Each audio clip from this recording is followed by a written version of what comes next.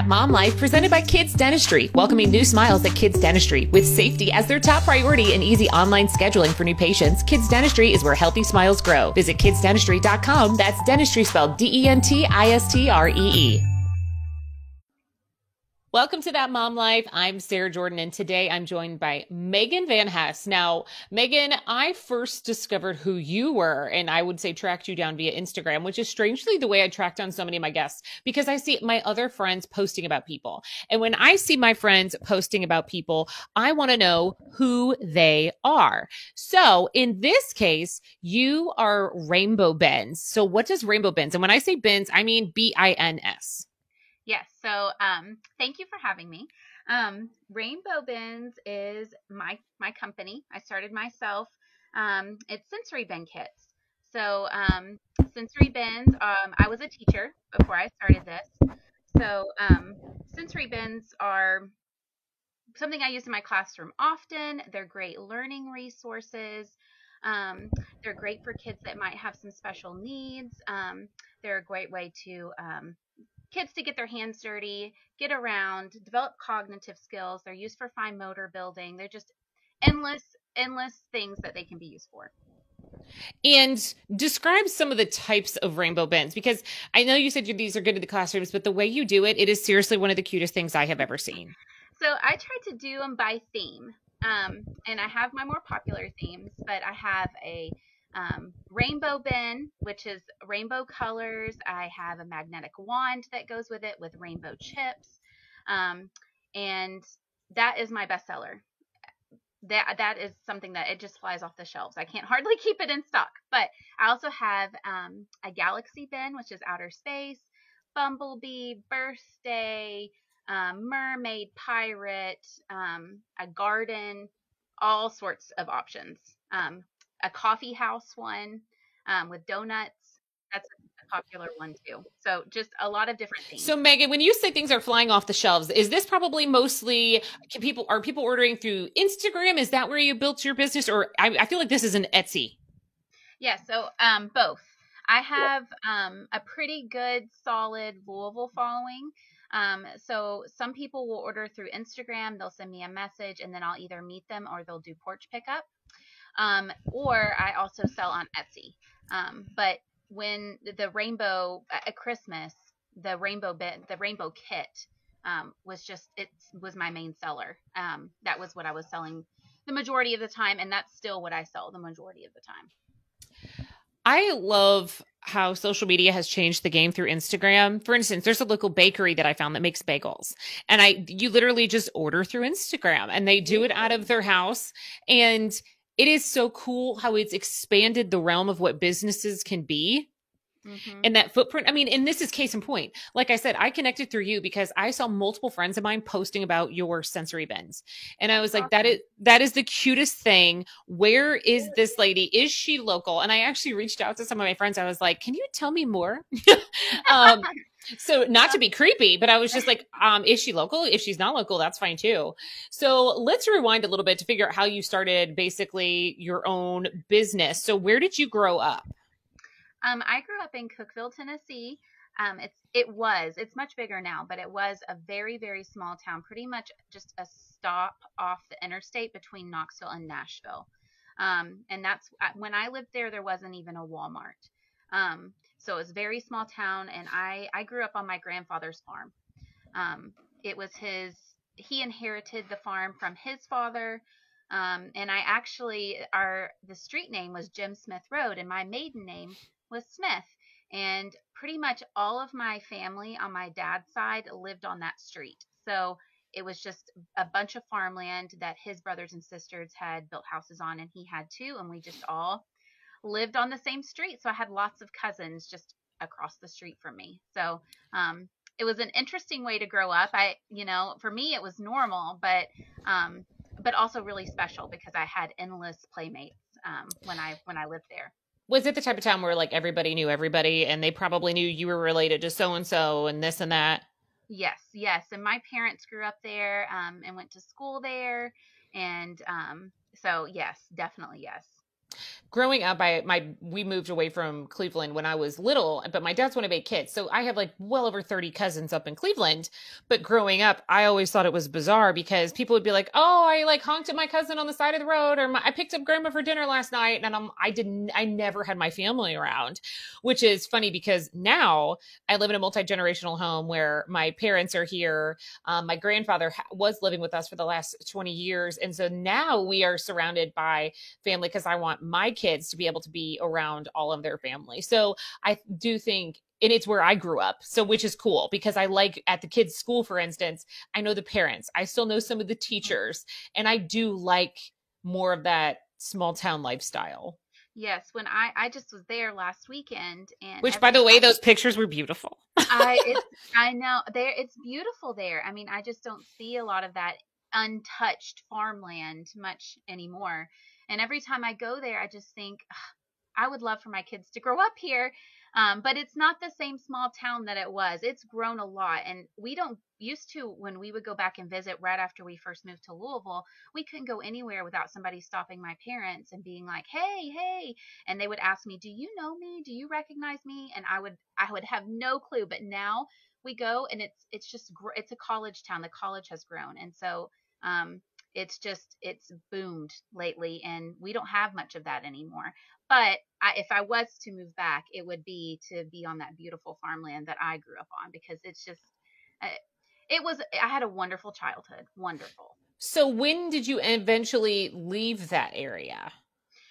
So when I was in, and you know, something for later. I was driving today, and I heard you on the radio talking about being a Harry Potter nerd, and and you just happened to pop on, and I was like, "Oh my gosh, me too."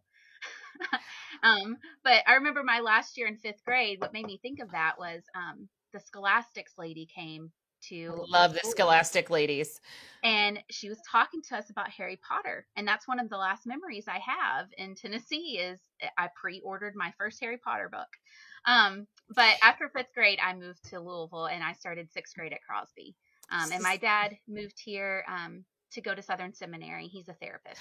Oh, Southern Seminary is great. So Hmm. it's funny you bring up like Harry Potter because I was talking about this big Harry Potter flagship store opening in New York City, and it almost reminds me of like Harry Potter World, like the shopping side Hmm. of it, all in one place. And I love New York City anyway. But I remember I was in seventh grade, and I was sitting in geography class, and there was like, they had a reading initiative going on, and I love to read anyway. And this time, this was right after the books first came out, and I was like, "This is stupid. I don't like all this magical stuff." But I had nothing else to do, and the geography teacher was like, "You have to go read a book X amount of time in every class during the day." And I picked up Harry Potter and the Sorcerer's Stone, and I remember sitting down with that book, and after even only reading it for 15 minutes, I was like, "Oh no, this is something special." And I need you Hmm. to know I'm such a geek that I just got goosebumps thinking back to that moment.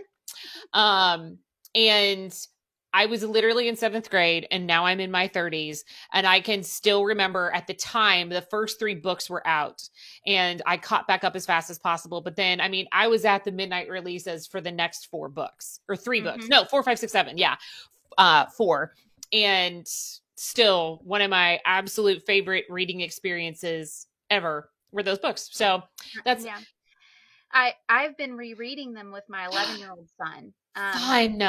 And we've been buying those illustrated ones too. And I still have all of my books with their covers on them. They stay in a closet. They don't stay with the rest of the books. Um, but it. I grew up with it. It started in fifth grade, and the last book came out when I graduated high school. And I've only told a few people this, but I have not watched the final movies because at the time I felt like my childhood was ending. And so I decided recently, I was like, we're going to read through all of these books with my son, my 11-year-old Jude. And I was like, and I'm going to finally watch the last two movies because it's time. It's time that I get over it and move on. So we're on the sixth book right now. So we're close. We're really close to You finishing. still haven't watched them? I still haven't. And my friend Ashley, I talked to her about it, and she totally she totally agreed. I was like, I don't know anybody else that has. Now she's watched them, but I haven't. I haven't seen them yet, and I need to. I need to. I through work, when the seventh book came out, I actually hosted the Potter Palooza for the seventh book release at midnight, actually on 4th Street Live when it used to have the big Borders bookstore down there. And I was dressed up like Hermione, of course, had a big costume contest. And I remember like staying up. I think I finished the last book within a matter of 2 to 3 days, which basically means I didn't stop reading for most of those Mm-hmm. days, other than to sleep, but I wasn't even sleeping much. I remember clutching that book so like beyond sad that it was over. But then I also remember going to the movie premieres for those movies, and they do them justice. Like I know you cannot fit a 737 page book into a one Mm-hmm. movie, but I mean, we're totally have gone off on a Harry Potter tangent, and I love that you're now going through this with your kids. Like my kids know I'm a Harry Potter fan, for instance, and I have little like Harry Potter ones on my shelf. I'm actually staring at all my Harry Potter books, which, by the way, some of them are my originals from back then. Mm-hmm. Um, so they know. I mean, they're too. My oldest son's only 7, so I mean, they're too little to fully grasp the gravity of Harry Potter. But I Right. mean, my husband and I can rewatch those movies all day, any day. But sometimes I'm like, I can't watch Deathly Hallows Part 2 because I can't always emotionally get that dark when it's I just like a know. Saturday afternoon. Um, I but started reading them with Jude when he was probably 8, but we only read the first 2 books because once you get to 3 with the Dementors, it oh gets dark yeah. quick. So, but my husband is not he's not read any of the books, and the only movies he's seen are the ones that I've made him watch. But he took me to Harry Potter World on our honeymoon, and I made him dress up, and he was a real champ. So, I what house are you in? I am a Gryffindor. Okay, I'm in Hufflepuff. I am a true Gryffindor through and through. So, I mean, I have it even in my bio on the radio station website. Like it's immediate like coffee lover, Harry Potter nerd, obviously mom of 3 and a radio lover, but I mean those are in musicals. I also love musicals. My husband also has not read any of the books, but he will watch the movies with me all day. He also took me to Harry Potter World for the first time, but prior to us having kids. So, all right. So you your last childhood memory in Tennessee before you moved to Louisville was of course Harry Potter, which I love. So we'll zoom forward just a little bit more. So your dad went to the seminary school or no, hmm and so then how did you like Louisville after being in Tennessee for so long? At first, it was extreme culture shock. And I didn't even know what Old Navy was. Oh, We had just gotten a Walmart before we moved here. So even though we had been to Knoxville and Nashville, like that was, once or twice a year kind of a thing. So I mean, it was kind of a culture shock. We from a very small elementary school to the huge Crosby. I mean, it was intimidating. But looking back on it, it's the best thing that could have happened to me.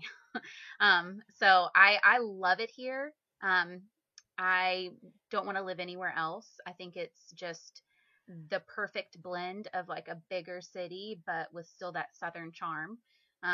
And I love the food. I love the people. I love how diverse it is. I love the diversity for my children. It's just a wonderful city. I mean, I grew up in Southern Indiana, and so I too was like, I only went to the big malls in Louisville if I needed to go to Old Navy and Aeropostale and American Eagle. And I remember when those things became really big because I always had to go to Louisville to go to those stores when I got to the age of like caring about labels. Um, And so I totally understand that feeling. But it was funny when I went to college in a much smaller town than this area, they called me the city girl. And I didn't realize growing up here that it was such a big city feel, but it was small. And I didn't hmm realize how lucky we were because I always was one of the ones that was like, I'm always going to move away. I'm going to go here. I'm going to go there. But then when I left, I all of a sudden realized, oh, wait, we have a lot to do. We have a lot of fun places to eat and visit and go, even if you like a cup of coffee. Think about all the amazing places you can just have a go have a cup of coffee here. I hmm mean, it's something so small, but the culture here in that way is very rich. Well, and my husband and I often will rent an Airbnb on Bardstown Road. We live on Westport Road in near Hurstbourne. And we'll rent an Airbnb on Bardstown Road for the weekend. And that's like a totally different universe. Wonderful food, tons of fun things to do or walk around. And it's like we've gone on vacation just 15, 20 minutes from our house. So I love Louisville. It's a fantastic city. So you moved here. Now, did you stay here for college? For part of it, I did. I was into early childhood education. I started working at my church. I went to Westport Road Baptist Church growing up, and I'm going there now too. And I there was a daycare there at the time, and I started working there when I was 15. I would help the lead teachers like prepare crafts, or now you can't work that young in a child care center, but then you could as an assistant. And so that's where I started, and I got a full scholarship for early childhood education, and I it was through JCTC, which used to have a wonderful early childhood education department. And you went there for 2 years, and then you would graduate from U of L. So Oh, I you love started, that. yes. So it meant no debt for me for school, and so that Yes. I know that. So that's where I started. Then I met my first husband, and I ended up moving to Tennessee to be closer to him. And I decided to switch my major, which was a horrible mistake. But I thought, well, I can't do early childhood education forever, being 19, 20. And I switched, and I ended up going to a private Bible college, private Christian college for biblical counseling with a focus on eating disorders. Oh, wow. So that's where I ended up. I'm not using that at all. I'm back with early childhood education, but I may still go back to school and finish that degree now that I know that that's something that I'll be doing in some capacity. Well, it's funny because a lot of times, like, how long have we been asked, what do you want to be when you grow up? What do you want to be Mhm. when you grow up? And then sometimes you start to doubt that gut you've had since you were young. Mhm. But really, I've learned more and more that no, you may have known since you were that little. Because I mean, I used to practice fake Academy Award speeches when I was little in the mirror. And I mean, back to even sixth grade, I remember I wrote a paper called "When You Wish Upon a Star," and it was like about someday being famous or being in the media, and it's super weird. Um, I found something when I was a senior in high school. I was in theater, and at our thespian banquet, it Mhm. had like written down what you wanted to do and what was your 10-year plan. And what I had written down was a almost exact thing of what I ended up doing. Like, I want to be married by the time I was 24. I was. I want to start having kids by the time I was 26. I did. And I didn't even remember writing this down. And I was like, this is weird. That is crazy. That's crazy. I have my mom even was a preschool teacher. And she isn't now. She is also in mental health. She works at the Brook Hospital. But um I I just thought like I would look at other teachers and they've been teaching for 20, 25 years, and I was like that's boring. I don't want to be a teacher for 25 years. But then, as a teacher, things change every year. Every year is different. And every year has its different challenges, and that's something I didn't really realize back then. But there's I could still go back to school and finish that degree if I wanted to, and I might in the future. I'm starting to think more and more. I started working full time in radio by the time I was 19, just before I turned 20. And I finished my degree in 4 years, but I always wanted to go back and get my master's. And I was always like, well, now I'm working full time and working nights. Well, all the master's programs at that time were all at night. Well, then I started having kids, and I'm like, well, now I don't have time. But like, I keep thinking more and more, I want to go back and get my master's. This is something I've always wanted. So I say, you do you. Hmm. Yeah. There's no wrong time, I don't think either. Now, I'm 31, about to be 32, and that there's no wrong time to go back or to start. If you don't have one and you correct. want to go in your 30s, then go. So you and I are only about 2 years apart. So you said you went to Tennessee because was your husband from there? Yes, my ex-husband he Ex-husband, was yes. from there. He was from there, and I had been thinking I really wanted to move away from my parents too. Not that I didn't love them, but I was ready to kind of branch out on my own. So I was already thinking about moving there. So I moved back to Cookeville, my hometown, and got my first apartment, and enrolled in the Christian college that I went to. and he lived in Murfreesboro, which is just outside of Nashville. So we didn't live in the same town, but we were within like an hour and a half of each other. Gotcha. So, just to fast forward a little bit, if you do not have to fully answer this question, you said first husband. How long were you guys married? We were married mm, six, 6 or 7 years. 6 years. We got married when I turned 20. Okay. Um, I don't think I've ever actually had this opportunity to ask one like this. And again, you don't have to answer if you don't want to, but Sure. I mean, ultimately, when did you know that it was time to move on? Well, we had two sons together, Jude, who is now 11, and Kanan, who's 7. And there were some things that happened that led to this decision. But ultimately, we were just very young when we got Yeah. married. We were both unhappy. Um, and there were some events that transpired that kind of pushed me to this point. Um, but ultimately, it was a mutual decision. It was just time. It was time to move on, and it just events happened to where it made it possible for me to be able to stand on my own. It was very difficult because I had been a stay-at-home mom most of our marriage. He was a United Methodist youth pastor, and we moved around a lot, and he worked kind of odd hours, and there was just not childcare for that situation. And childcare is also very expensive for two Yes. kids. Yes. So I ended up staying at home, and right a year before our divorce, I had gotten a job, my first job in a while. And he worked at a church that had a preschool, and we got a significant discount because he worked there, and so it allowed me to be able to work, which I was wanting to do. It was very good for my mental health to be able to work and leave the house. That's a big part for me too. And that I've never been able to stay at home because I needed to work. But for me, it's a mental health thing. I personally, I need my brain stimulated that way to make me overall a happier person, I guess Yeah. is the way I could describe it. hmm I've got to do something. I've got to be creative in some way in order to function, to let that out. And when I was a stay-at-home mom, it was crafts and activities, but that only went so far for me, and it was time for me to do something else. So I worked at a church as um, pretty much their secretary, but also I helped with event coordinating. So I was able to, and I worked 4 hours a day, and I was able to still pick up my kids from school and be home, but it gave me a chance to kind of break free of being home all the time.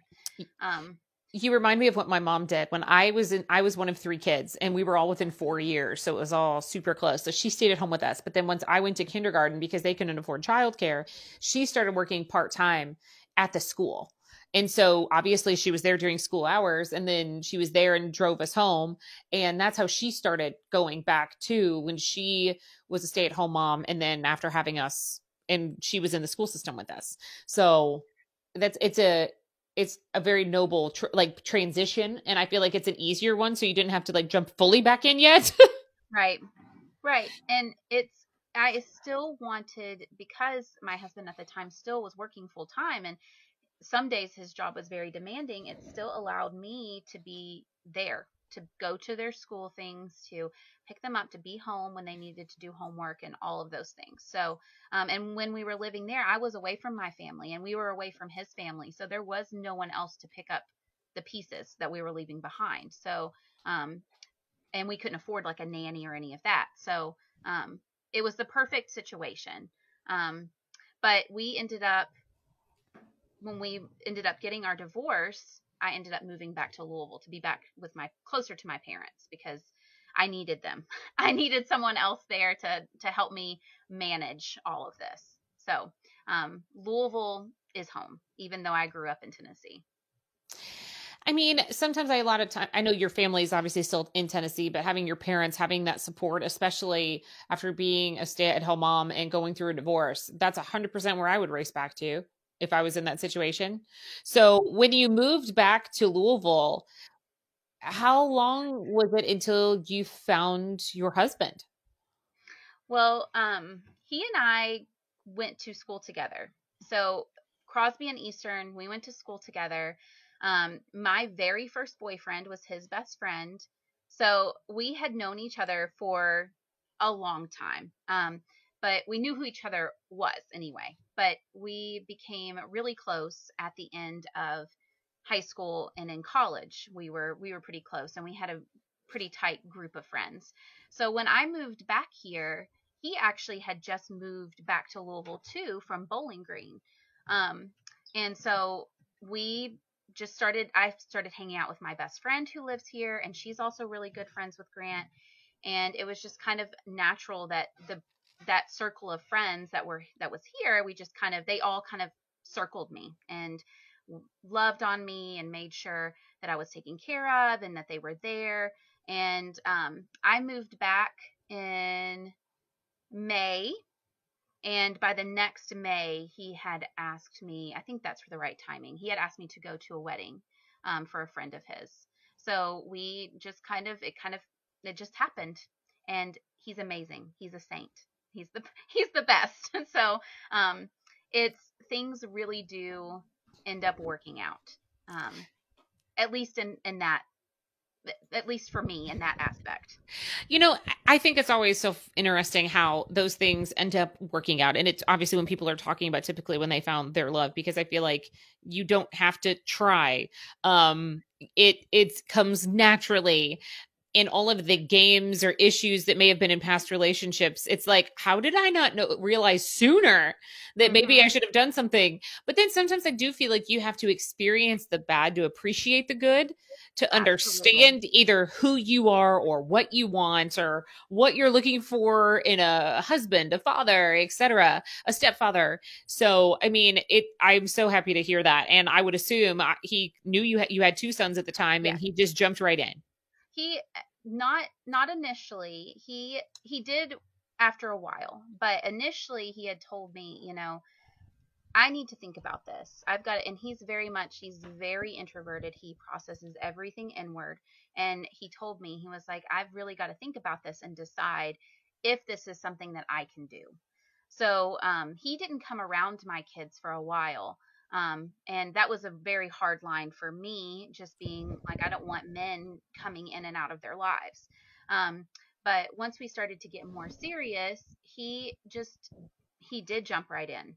And they're not always the easiest kids. I guess you could say that about any kids, but it's especially for a step parent to who doesn't have kids. But he started coaching their baseball, and he was going to eat lunch with them at school when I couldn't, and he was going to their school parties, and it's just, he is just a godsend to our family. I mean, and they love him. My 7-year-old won't know a time without him. Um, so he is wonderful. I can't say enough good things. It's so sappy, but he really is. He's wonderful. Now, when you and I were talking, you now have a third child. So is that's Yes, with you and Grant, correct? yes, yes, Now, you said two of your three kids ended up having NICU stays when they were born, correct? yes. Jude, I had him very young, pretty much a honeymoon baby. And I pushed and pushed and pushed and pushed, but he just was not coming out. And he kind of got stuck. So they rushed me to an emergency C-section. So he was born by C-section, but he had no complications. My 7-year-old, I went into labor at 36 weeks with him, naturally. And because because of that last C-section, I I really wanted to VBAC, but I couldn't find a doctor that would let me. So um, I decided to just go forward with another C-section. And I'm kind of glad I did, because when we got in there, he was already very early, but they couldn't get him out for some reason. His like arm and opposite leg were up. Anyway, he got trapped in there, and they had to cut me, do an inverted T-section, which is they cut you across normally, but they also cut you up um, What? to get the baby out faster. I think his stats were dropping. He was born blue. He wasn't breathing. It was very scary. It was very scary. And he did have to stay in the NICU. they said that his first breath was of amniotic fluid, and so it just completely saturated his lungs. Um, so he had to have assistance breathing. Um, but he only was in the NICU for about a week. He wasn't. It wasn't as serious as Gray, my 1 year old. He had a much more serious NICU stay. Um, he I had to deliver early because of the inverted T sections. You can't have contractions or your uterus could rupture. Um, so that I'm laughing, but because I know that kind of sounds like really scary to other people, but I think it's pretty common. Um, at least my doctor didn't seem very concerned, but she didn't want me to go into labor, so we planned a C-section at 36 weeks. Um, and he was born. It can go either way. She said he could be fine or he could need a NICU stay. And when he was born, he cried, which was different than Kanan. Kanan, he didn't cry. He was born blue. He looked normal, but after he was born, he just kind of he kind of I'm trying to think of the right word. He just it kind of completely turned around. It was he got really really sick really really fast. Was that's obviously a much more major surgery for you too, right? Yes. Well, I think it's about the same as the other. Like when I had the inverted T section, it's not like a cut all the way up. They just cut enough up to where to get more access to the baby. So I'm not exactly sure how big the incision is. It's not. It's on my uterus, not on like my abdomen. Um. So, but for Gray, they didn't have to touch that. They just did a normal C-section. Um, but yes, C-section recoveries are no joke. They're no joke. You need that core for everything, and it's been pretty much sliced in half. So not only are you obviously a worried mom living in the NICU with even other kids at home, but I mean, that's the thing. And I do think that's one of those things that people don't necessarily prep you as much about, regardless of whether it's C-section or vaginal births. Obviously, they can go crazy in the moment and you never know what's going to happen.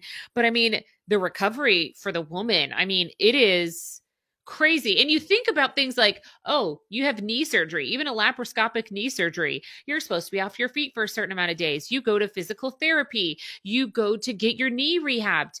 After birth, yeah, you're on maternity leave for 6 or 7 or 8 weeks and maybe 12 if you're lucky. But like, there's no physical therapy and your body has gone through trauma. I know it's crazy, and for a NICU mom, you have to be walking before you can go to the NICU. Ugh. So you've been given an epidural or a spinal, and you have to let that wear off, and then you have to be able to get up. And I, I don't want it to be like super graphic, but it feels like your insides are falling out when you stand Yeah. up after birth. And it's awful and painful, and even more so with a C-section because your core strength is gone. Um, so within for both of mine, that was my next biggest task was getting up and being able to get into a wheelchair. And for Kanan, it took overnight. But for Gray, I was like, we're doing this. Within 4 hours, I was up and walking to the wheelchair to go down to the NICU. So there is like literally no break. It's like immediate. You have to get up and get to your baby, to where your baby is. So crazy. Okay. So jumping back to where we were, because I did want to touch on that because, I mean, hopefully most parents don't have to have a NICU stay. And I'm glad that obviously do you have 3 sons? I do. Mama boys, I know. your house is wild. It is. It can get very wild. Oh man, I can only imagine. I've got a son and 2 daughters. So unfortunately, he definitely is the one that ends up being like, fine, I'll play Barbies. We don't have to go do this. That was my Um, brother. yeah, that is 100% my son. And he's the oldest. And he is so incredibly sweet to how he treats his sisters, I will say. And he gives in to them far more than he should because I have to remind them that they are not the boss.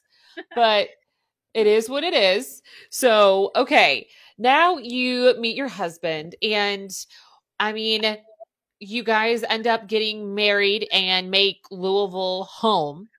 Hmm. And what's the age gap? So you have 11, 7, and 2? One. 1. Oh, 1. Okay. I have a 1-year old. Yep. He was a little pandemic baby.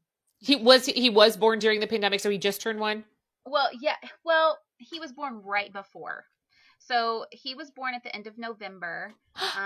He had the NICU say he got out mid-December from the NICU.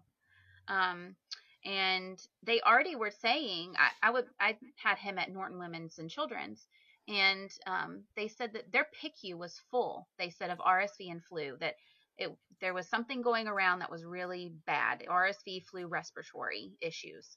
And when we left, they were like, they did a rundown and they do this with most preemies, but of what you could and couldn't do. And they were like, you cannot, it's the holidays, but you cannot pass him around to family members. You need to stay at home. He cannot get RSV or the flu. Respiratory illnesses could be really bad for him with his lung issues. Um, and, he had to be intubated. There were nights where I sat up all night just hoping and praying he would make it through the night. So we were already scared. And with them telling us this, I like to say we started quarantine like 3 months early because we had to keep him at home. We couldn't go places. Um, so he was born and came home in mid-December, and I filed FMLA. And by the time my FMLA ran out, the pandemic was just beginning, and we were advised then to keep him at home even longer. They didn't know much about it. They didn't know much about it. So there wasn't really anything they could say to us. They were just like, we think you should be cautious and stay at home.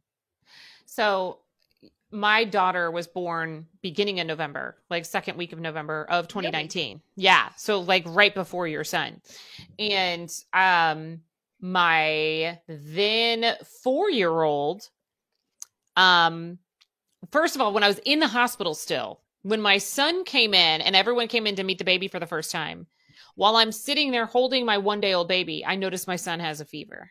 Oh no. And I was freaking out and I was like, I love you, but you gotta go. Well then within the next 2 to 3 weeks, I had a 2-week-old baby. My 4-year-old had RSV and croup.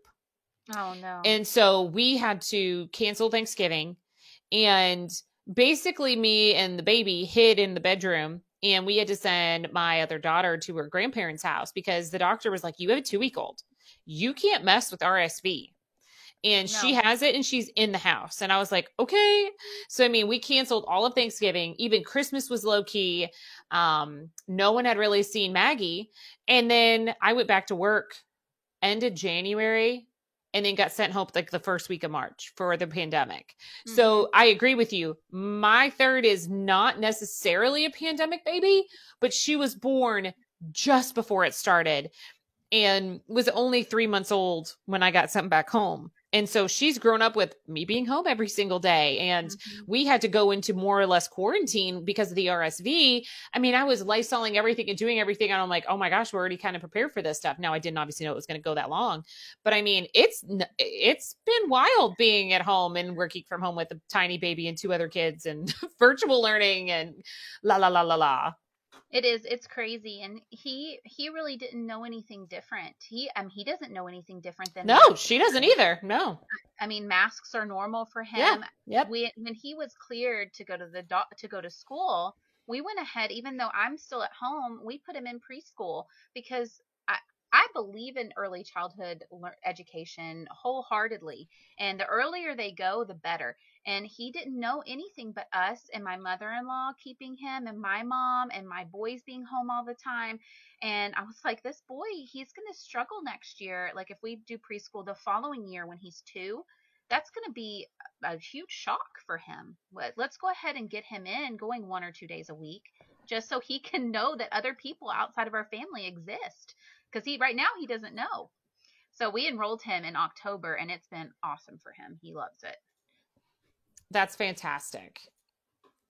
So how has it been for you in general dealing with, well, the madness of multiple kids and pandemic, and how are you guys holding up?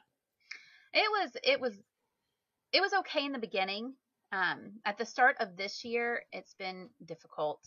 I think my kids were just kind of quarantine weary, not wanting to do the virtual learning, just really, really struggling with it. Just emotionally and mentally, just wanting their friends back and normal back. And even though we go to an awesome school, their school's amazing. I don't know how they do it. I on the first day of back to in-person school, I sent the teachers Starbucks cards. I mean, just like whatever you want, I'll get for you, because I know this has been extremely difficult for them too. So, but it was okay, and I was fortunate enough that I was at home, and I know that's not the case for all parents. So, but I had resigned from a job that I loved, to be home with Gray, when this all started. So, it kind of it worked out to where it was perfect timing, because right after I resigned, within 3 weeks, the boys were home from school. So, the big boys.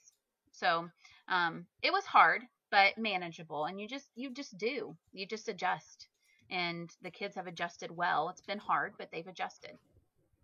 I agree with you. We stayed home for a long time, and I know we didn't go back until January, end of January, which I still know was faster than Louisville schools. And I remember when we did go back, I cried and cried on the first day back because I was happy. Hmm. I was like, this is where they need to be. And they have flourished so much since. And I'm just so beyond thrilled that that's what they're doing. So, now, when did rainbow bins start becoming a thing then? So it kind of started with me resigning from my, I worked at a local preschool here, when I moved back for almost 5 years. And I was the assistant director of the preschool, teacher first, a pre-K teacher, then the assistant director. And I loved that job, and giving it up was such a difficult decision. I remember just sobbing when I called the director to tell her that I couldn't come back. And I knew from what we talked about earlier, I knew that I needed to work. I had to do something, because being at home all of the time is just not great for my mental health. I have, I need to be working. And so I know it's a, a privilege to be able to stay home. And I completely know that and see that, but I still wanted to be able to work and do something. So the kids, they got, school shut down, and we were home. And when my 7-year old started, first grade, he was really struggling with all the writing that was happening in first grade. And he's always kind of struggled with his fine motor strength. And I knew that I did a lot of sensory bends for my classroom when I was a teacher, and I loved doing them. And their Play Doh and sensory play is huge in building the strength that we need in our hands for buttoning and zipping and writing and drawing and all the things we do with our fingers. And so I started making him sensory bends, and using tweezers and scoops and Play Doh. All of that helps to build that strength in your hands. And I shared it with a few friends. And, when you make those sensory bins, you buy things in bulk. So I had some extra stuff, and I was like, hey, look what I did for Kanan. Are you guys interested? And they were like, yes. So I started making them for just a few friends. And then when that kind of took off, I made a few extra. The next theme I made, which was Galaxy, which I still sell. And I posted it just on my personal Facebook page. And I was like, hey, I've been making these for Kanan. These are all the wonderful things that they can help your child with. Is anyone else interested in buying these 3 or 4 extra kits that I have? And within an hour, I had sold all the extra that I had. And so then I just kind of I talked to my husband. I was like, you know what, this could be a thing. It's expensive to do them by yourself. When you make a sensory bin by yourself, you're buying all these things in bulk. Why don't I just make them? And they're still paying a lot less than buying and doing all these things themselves. And so that's just kind of how it started. Now, how many do you think you're putting out there right now? How many am I selling? Yeah. Just to like ballpark, like how many are you trying to put together a week? So my goal is to sell 2 or 3 a day. Oh, wow. And I hit that goal pretty frequently. Not every day, but most days I hit that goal. That's awesome. I'm not sure what I was expecting you to say, but like in general, that's amazing, I feel. And my goal is to make my goal for now is to make up the income that I lost at the preschool. And that's kind of where we want to be right now. Now, that's not my forever goal, but for right now, that's my goal. Because I've only been doing this, I started selling them just on Facebook and Instagram in August, September. And then I started Etsy at the end of October. So I've not really been in business that long, but it's surprised us. It really has. That's amazing. I'm so proud of you. I I have so many friends that I've talked to in the last year because I started this podcast 13 months ago, about now almost 14 months ago. And the amount of people that, again, you talk about silver linings, the pandemic gave them that reason to start their own business or finally take that next step forward. Now, in some cases, they needed to figure out a way to stand on their own 2 feet because they may have lost their job. But so many women, I feel like, had all of a sudden, they were like, I can do this now. I'm going to do this now. And I am so impressed and good for you. Well, thank you so much. I knew that I had to do something from home. Just the nature of how things were. My kids weren't in school. My baby was still at home. But I mean, it's, it's great. And Instagram has been huge for me. And I'm just hoping to continue to grow from that. But it definitely the pandemic was the push. And I know it hasn't been easy for a lot of people. But it really has been eye-opening for me and what I'm capable of. Because I had a lot of imposter syndrome, just like, not me. I'm just a mom. I'm just, a preschool teacher. Like, this owning a business is something that's just so out of reach for me. But I hope other moms can be empowered and do the same thing. Because I've had so many moms support me, um, and reach out to me. Other small shops reach out to me. Um, Influencers reach out to me. And it's just been for the most part, there's been moments, but for the most part, it has been just a ton of women supporting women, which is amazing. And that's part of the whole reason why I even started this podcast, was to do that exact thing. And you just brought up something that I don't know if I've actually fully talked about this: imposter syndrome. And how did you just push yourself through it? Was there something specifically that you were like, no, it's okay? Or was it more or less kind of just the repeated, okay, I set this goal and people are still buying these. People are still reaching out to me. Okay, business is growing. Did it just take time for you to overcome that? Yes, a lot of time, a lot of prayer. You asking me, Instagram by itself is totally out of my comfort zone.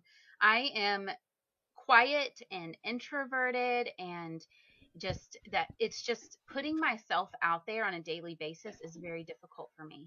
And so when you asked me to do this, I remember showing you the Instagram message you sent me to my husband, and I was like, oh my gosh, my heart just started pounding. And he was like, you've got to do it.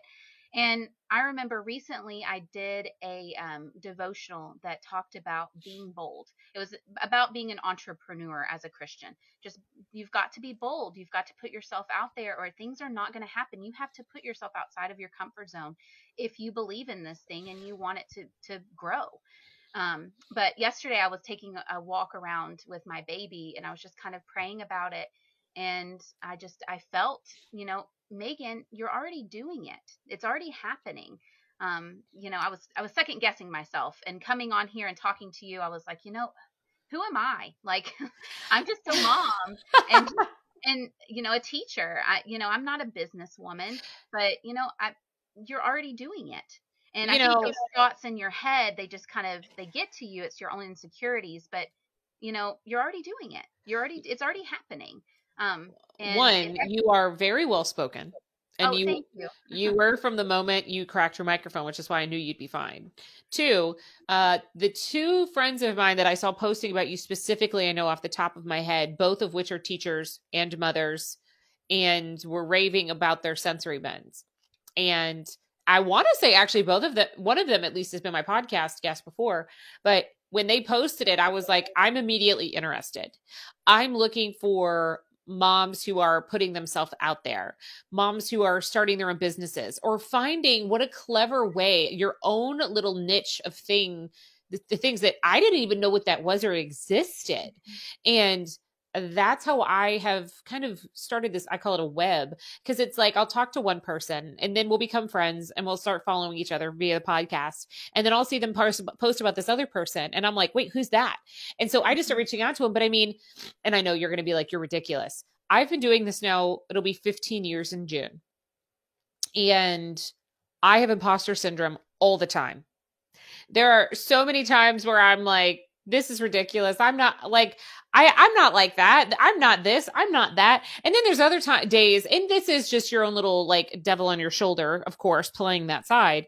But then there's other days that I'm like, no, I am good at my job. I know I'm good at my job, or I know I'm making a difference. But I don't always have that. And then I'm like, you shouldn't act like that. You shouldn't say those things. You need to be more humble. Like, it is a constant little battle in my head because I have that imposter syndrome all the time. And then it makes me second guess myself, which is the worst part. Yeah, it's just this vicious cycle. And then I am just so sensitive, and I haven't had a lot of negative comments at all. All of my, I've got to say that and I know they're going to come. That's just part of it. That's part of putting yourself out there and being open to people following you and seeing your life. That's just part of it.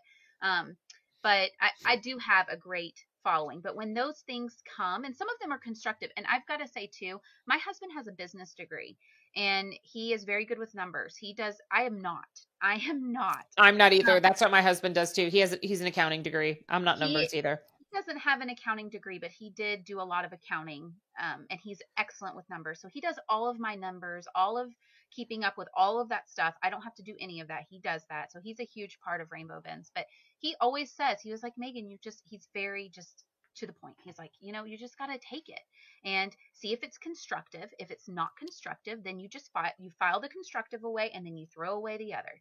And I was like, it's not that easy to do. He's so healthy. I know. I was like, I can't do that. This is my baby. This is my creative work that I'm putting out there for everybody to see. I had one person, and it was kind of funny.